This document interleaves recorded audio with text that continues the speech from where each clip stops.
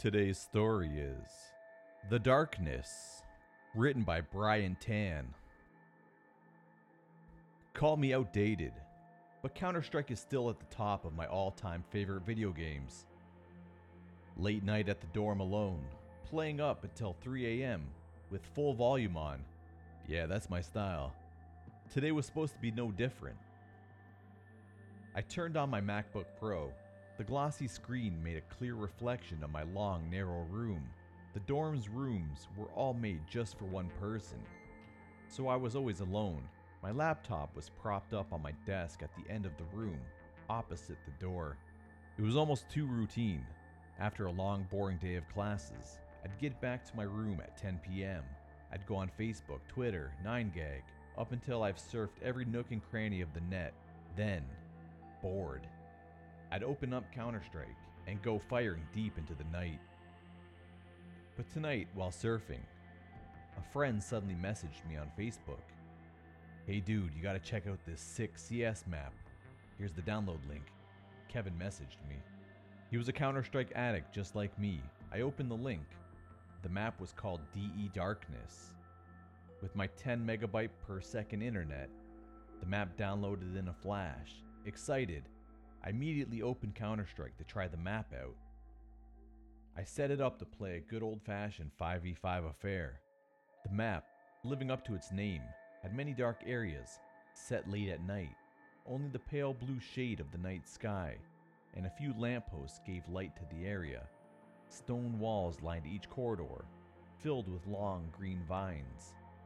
Dark hallways and tunnels snaked at the center of the map. Around it was an elevated area, perfect for sniping unwary players on the bottom, through ceiling holes in the tunnel. Bridges also kept the map interesting, hovering across the width and length of the vicinity. Darkness seemed to have nothing special to it. There were two ways of getting kills in the map. The first one, which I like to call the chicken way, was camping and sniping in the elevated areas of the map. It was almost too easy. As the darkness gave you an instant camouflage, you could rack up tons of kills immediately. The next one was the more interesting part of the map, which was running the maze of tunnels at the center. It was perfect for sneak attacks or point-blank kills. As usual, I racked up more than half my team's kills in the first round, even while switching between the two ways to play.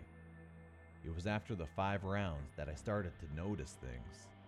One time while roaming the map, I started to hear creaking noises. They were nothing like the usual sound effects I hear in Counter-Strike maps. Some players' footsteps also started to sound different. Instead of the usual thud of military-grade shoes, a metallic clink and clank would be heard, even when no players seemed to be in the immediate area. And then I started to notice an extra character on the map. While staying in the elevated area, a shady figure appeared in the outskirt forests of the map. It was impossible to get up there. Curiously, I zoomed my crosshairs on the human-like figure, but he disappeared. Next round, the figure appeared again. This time, he was only a few paces away, so I was able to get a better look at him. He wore a brown overcoat, extending to the knees, fully buttoned up. A matching pair of brown slacks completed his outdated fashion statement.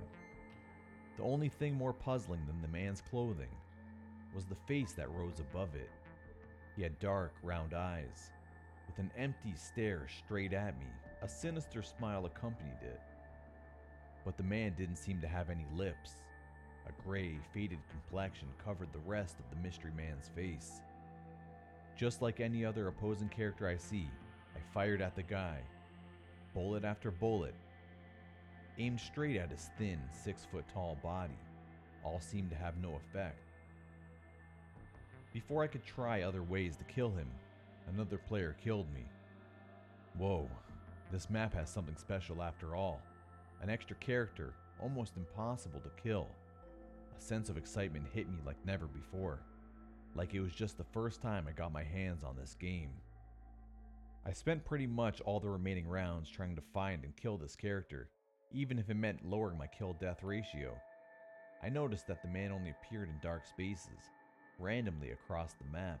Many times the man would toy with me. When I tried to run at him, he would stand still, but no distance would be made up. Other times, while firing at him, The man would contort and shake rapidly, like thousands of bullets showered his body all at once. But one thing remained. I was never able to kill him. It must have been an hour or two already, and I was starting to get sleepy. Trying to kill the mystery man was now a boring, futile effort. It was great fun while it lasted, so I closed the application, shutting down in 3, 2, 1, and my MacBook screen shut off. But something remained on the screen. The same shady figure, wearing brown, was still on the right-hand corner.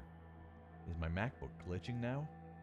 Then the figure came closer and closer. Now his gray face, empty eye sockets, and sinister smile occupied most of my screen. Then I realized I was staring at my laptop's reflection.